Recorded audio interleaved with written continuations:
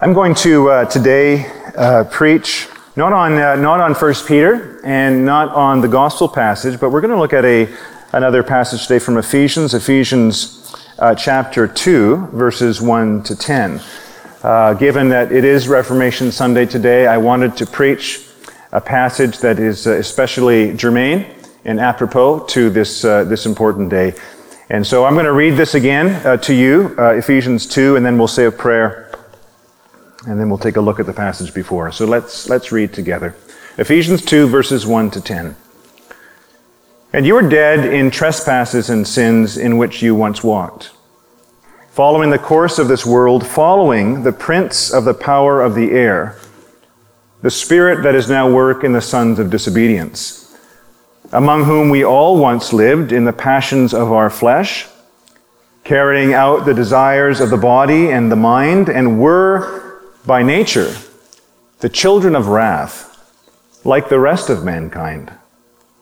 But God, being rich in mercy, because of the great love which He has loved us, even when we were dead in our trespasses, made us alive together with Christ. By grace you have been saved, and raised us up with Him and seated us with Him in the heavenly places in Christ Jesus, so that in the coming ages He might show the immeasurable riches of His grace in kindness towards us in Christ Jesus. For by grace you have been saved through faith, and this is not your own doing.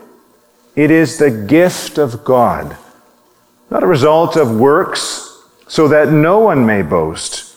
For we are His workmanship, created in Christ Jesus for good works, which God prepared beforehand that we should walk in them. This is the word of the Lord. And let's pray together. God, our Heavenly Father, we thank you this morning that you are near in the person of your Son, Jesus Christ, and in the presence of your Holy Spirit, and that your word to us today is true. We pray, O God, that you'd be gracious to us, that you would grant us understanding, that you grant us hearts that feel deeply for you, O God. We ask now that through the power of your Spirit, your word would be applied to us, that you would open the doors, that you would open the prison gates, O God, that you would set our shackles off our hands and feet, and, O God, that you would give us the power to run the race with Jesus Christ ahead of us, O God. We ask it now, and may the words of my mouth, may the meditation of my heart, O God, be acceptable in your sight, our rock and our Redeemer, through Christ our Lord. Amen. Well, a very happy Reformation again to all of you, and I understand for some of you that this event, this historical event, may not be something that you spend a lot of time thinking about, but I hope just in a little way today to bring its importance before you. With the advent of Halloween coming very, very quickly upon us, October 31st, I've always understood Reformation, or Halloween, to be more properly Reformation Day. And with the topic of human merit in mind today, I consider it one of my lasting triumphs that my first son, for his first Halloween, was dressed up as Martin Luther. And that's a very happy memory for me. He was a good Martin Luther as well. He was a good Martin Luther, and he still remains one, I think. Well, 500 years ago, a young monk in Germany, after many years of labor and attempting to do his best to please God with all kinds of prayers and all kinds of fastings, all kinds of pilgrimages, all kinds of bodily punishment, even sleeping outside in the snow for nights on end, he came to the conclusion with his ears pressed to the traditions of the church, all these teachings for centuries and centuries, which had become part of the warp and the woof of the Christianity of his day. With his ear attuned to all these voices, he realized all of a sudden that he had been for his whole life hitherto straining to hear the sound of the gospel. And there erupted in this young monk an insatiable appetite for a voice that had been simply silence, a joyful sound, a festal shout that announces good tidings, that announces glad news for the troubled soul. And what this monk longed to hear in the midst of a culture that celebrated human achievement, that paraded human merit and human righteousness as a means to earning heaven, in a culture in the midst of a church where, amidst so many other problems, salvation had become literally for sale, so that a person was told that you could wash your sins away with silver and gold. Amidst all of this, what this man, Luther, longed to hear was an entirely different voice. He longed to hear the voice that says, "Come, everyone who thirsts, come to the waters. And he who has no money, come buy and eat. Come buy wine and milk without money and without price." And so this young monk, Martin Luther, between 1512 and 1517, began to pour himself over the scriptures while teaching theology at the university. And he, for 30 years, with very few absences, lectured on the New Testament and the Old Testament while being a priest at the church. And between these lectures, the Reformation exploded in Germany. And while he was soaking himself in the Word, while Luther soaked himself in Scripture, he found that he was no longer straining to hear the gospel. He was no longer straining to hear that glad sound, but it came to him loud and clear, as if through a trumpet, that the just shall live by faith. In his own words, we're not made righteous by the doing of just deeds, but rather in becoming righteous people, we do just deeds. First, it is necessary that the person is changed, and then the deeds will follow. Abel pleases God before his gift does. See, Luther realized all of a sudden that God's righteousness does not punish us for falling short of for falling short of it, but rather it saves us because we fall short of it. God's righteousness meets us in our utter inability to do anything that God's law demands, and so he clothes us with his own beauty, just like his beloved Son. And so to try and make ourselves look any better, when God has dressed us like Christ, to try through our own works, through our own good deeds, to trying to merit heaven, to add to what God has already done, as if somehow we could look as good or even better than Jesus Christ, was for Martin Luther fundamentally impious. Luther came to the recognition that God's righteousness is pure gift. And more, Luther came to recognize that the Roman Church was hiding God's word from God's people. And so on October 31st, 1517, Luther walked up to the Castle Church in Wittenberg, and he took 95 theses, 95 arguments, and he nailed them to the Castle Church's door. And within a matter of weeks, these arguments that were advocating the righteousness of God as sheer gift, all these ideas had crisscrossed Europe, and the whole of Europe was ablaze. And so nothing would be the same. So Luther began to proclaim the message of the gospel in such a way that followers began to accumulate, and eventually in England, the Church of England began to recognize the very same thing. It's very important for us today to recognize that Anglicanism is not a middle ground between the Protestant Church and Rome. We are part of the Catholic Church, that's true. We're part of the Church Universal, but we protest against anything that is repugnant to the Word of God, as our articles assert. We believe that Rome has not only erred in matters ceremonial, but Rome has erred in the very matters of faith itself. And so what we have today, this is just a little history lesson for you, what we have today is our classic Anglican formularies, those official documents that define who we are as a church. The 39 articles, which are doctrinal statements, the ordinal, which is the guide for ordaining our ministers. The first and second book of homilies, which are the sermons written and recorded by our Reformer bishops to teach us about the nature of Protestant Christianity, and the Book of Common Prayer, which is the pattern of our public worship. All of these things are an enduring testimony to the strong Protestant convictions of our England's, our bishop reformers. J.C. Ryle, the great bishop of Liverpool in the 19th century, wrote in his final episcopal address, "Cling to the old Church of England. Cling to its Bible, its prayer book, and its articles. Never forget that the principles of the Protestant Reformation made this country what she is, and let nothing ever tempt you to forsake them." Now, what these reformers in the Anglican Church, whether it was or on the continent, whether it was Luther or Calvin, or Cranmer or Jewel in England, what they never tired of preaching was the message of grace. That God is gracious to me precisely when I can do nothing to earn his favor. That God's love and kindness rush to meet me at the very moment I'm so opposed to loving him in return, when I am in fact his enemy.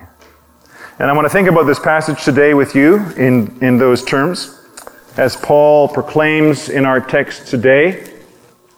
And you'll notice the strength with which Paul affirms that there's not one thing we can do to earn God's salvation.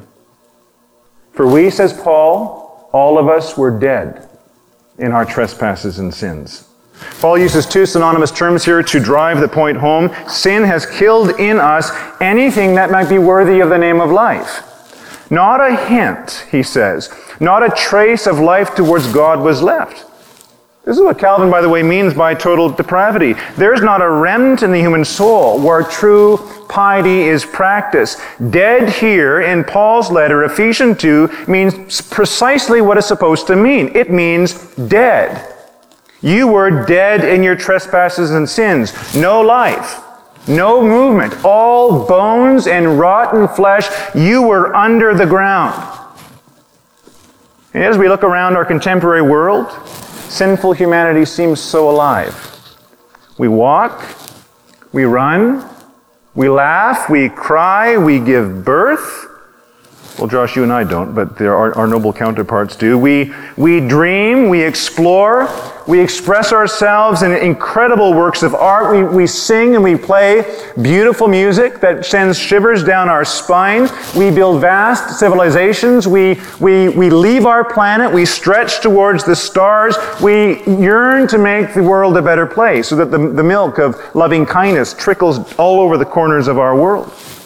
And yet, in spite of all this activity, yet in spite of all this life, Paul says you are dead. You are dead. You were dead in your trespasses and sins. Sin, he says, has killed humanity. We are mortal creatures, writes Calvin, not because we're going to die, but because we are dead already. And what Paul says to us in Ephesians 2 is that we are all born in this life fundamentally dead to God, no pulse that beats for him alone, no desire that he should reign and rule every corner of our existence, no natural longing for God to be God in our midst. We do not pant for him as the deer pants for the water, and certainly we do not by nature cry out, "Thy will be done and not my own." Instead, the natural rhetoric of the human soul is just like that line from the poet William Ernest Henley, "I am the master of my own fate. I am the captain of my own soul." And so we can build a vast skyscraper reaching to the sky, and through incredible ingenuity, we can make a name for ourselves. As human beings, we can bind ourselves together in brotherly solidarity, and yet for all of this, we cannot love God with all of our heart, and with all of our soul, and with all of our mind, and with all of our strength. In fact, if you look at the Bible before you notice that Paul defines this spiritual death by the lodestar which the dead person follows, which is the prince of the power of the air. It's the devil, it's Satan, the archetypal figure of rebellion against God. And so Paul says there is no neutral ground in this life. We belong to Christ. We heartily embrace the reign and the rule of God, or we follow the very one who taught our first parents to despise God's command. I mean, think about what Jesus said to the Jewish leaders in his day. Your father is who? Your father is the devil, and your will is to do your father's desire. And so it really does not matter today what it is you're doing in this world. You can go around and champion the cause of justice, but if you have no love for God, then you are spreading a feast for the devil, for he will as soon consume a liberal soul as he will the most vile of sinners. We were dead, writes Paul. Now the thing about a dead person is that there's not an awful lot he can do. Poets have tried to make death very noble, right? The Lady of Shalott, floating down gracefully to a mournful Lancelot. But there is nothing whatsoever noble about death. A corpse is a grim and a terrible thing. A corpse doesn't act. A corpse doesn't rise. It doesn't respond. A corpse cannot do anything. Now listen, says Paul, when Christ saved you, when through the Holy Spirit he united you to himself so that everything that was his became yours, when he brought you to life and gave you the power to delight in God, when he did that, you were absolutely dead. There wasn't an ounce in your life that could cause you to act. There's a very unhelpful metaphor in the church, in the contemporary church today. It goes something like this.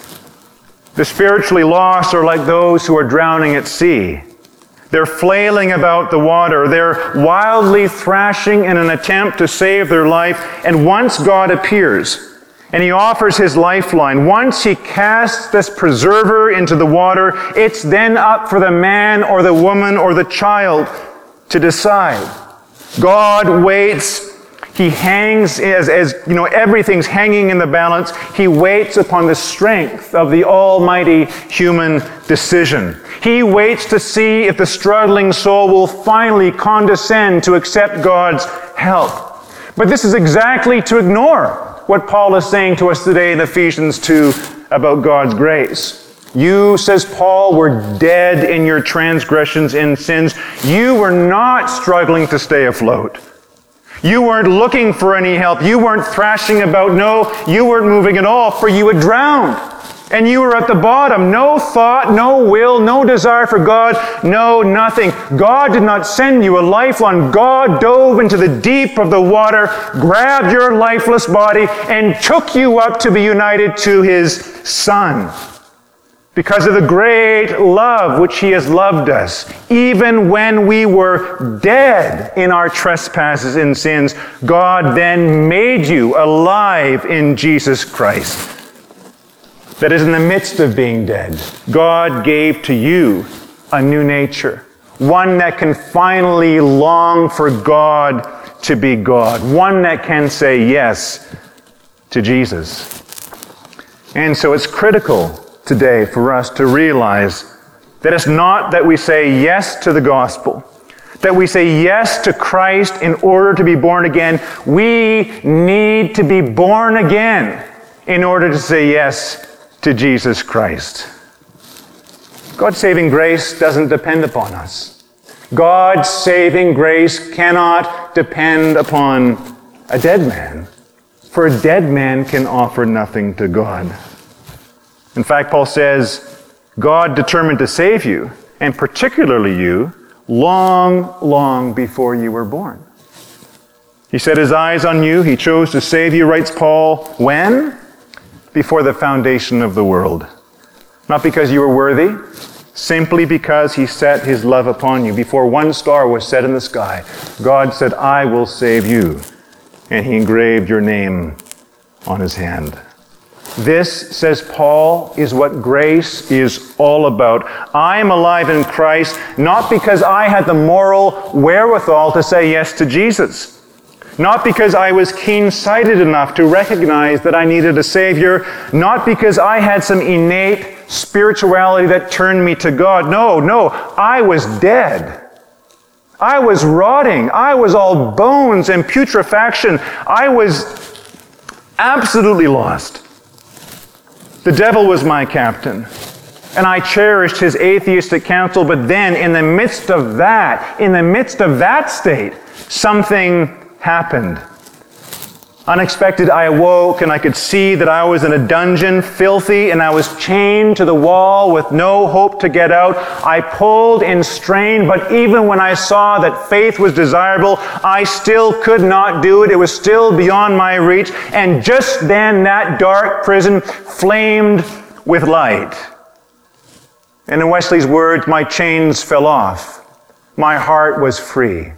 I rose, went forth, and I followed Christ. Now listen to what Calvin says. There is a great difference between needing God for salvation and needing God to do all. This is why historically the Protestant church, when it has stayed true to its foundations, has been so insistent on the doctrine of the justification by faith. You are saved by grace through faith. And this is not your own doing, faith included. It is all the gift of God. So then, writes Paul, it does not depend on human will. It does not depend on human exertion, but it depends on God who has mercy.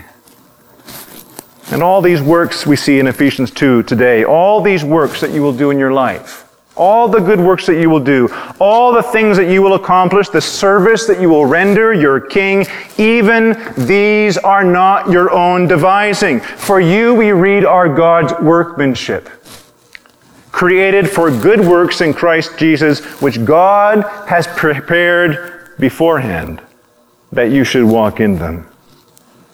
And so it's not your good works that lead to your creation in Christ, but it's your creation in Christ that leads to all of your good works. First, says Luther, the tree, and then the fruit. And so today I want you to think with me, what makes you to differ from your neighbor? What makes you to differ from the pleasure seeker, the drunkard, the tyrant, the criminal, the hardened atheist? Were you softer before God? Were you more discerning? Were you more inclined to God in any way? Is that why God chose you? Were the lost more determined to be lost than you? Were they harder, blinder, or more sinfully obstinate? Why is it that God chose you? The only difference is grace. It is grace alone, writes Augustine, that separates the redeemed from the lost. In sheer mercy, before the foundation of time, God set his love upon you. And when you were utterly unable to respond, when you were utterly unable to respond to the gospel, God reached down and with his divine power, he quickened you in Christ so that you could say, I want God more than anything else. This is not you. This was never you. This, Paul says, is God's grace. And if there's anything in you today, if you do not know the Lord Jesus Christ, if you find in your heart today something inside saying, I think that this is what I want, I find in my heart today something that's longing to be joined to God, then this is the grace of God at work in you, to which I bid you and urge you to respond today, lest it is gone tomorrow. God's grace in work in us. In fact, as Jeremiah instructs us, the only boast we're to have is the boast that we know God's steadfast love. Thus says the Lord, let not the wise man boast in his wisdom. Well, that's a hard word for today, isn't it? I teach at the university, and I see a lot of boasting in wisdom. It's our nature to preen ourselves for all of our cleverness. Let not the mighty man boast in his might. Don't boast in your wisdom. Don't boast in your strength. Don't boast in anything that you have. But let him who boasts boast in this, that he understands and that he knows me, that I am the Lord. If you boast, boast in this, that the Lord is the one who loves justice and righteousness and steadfast love.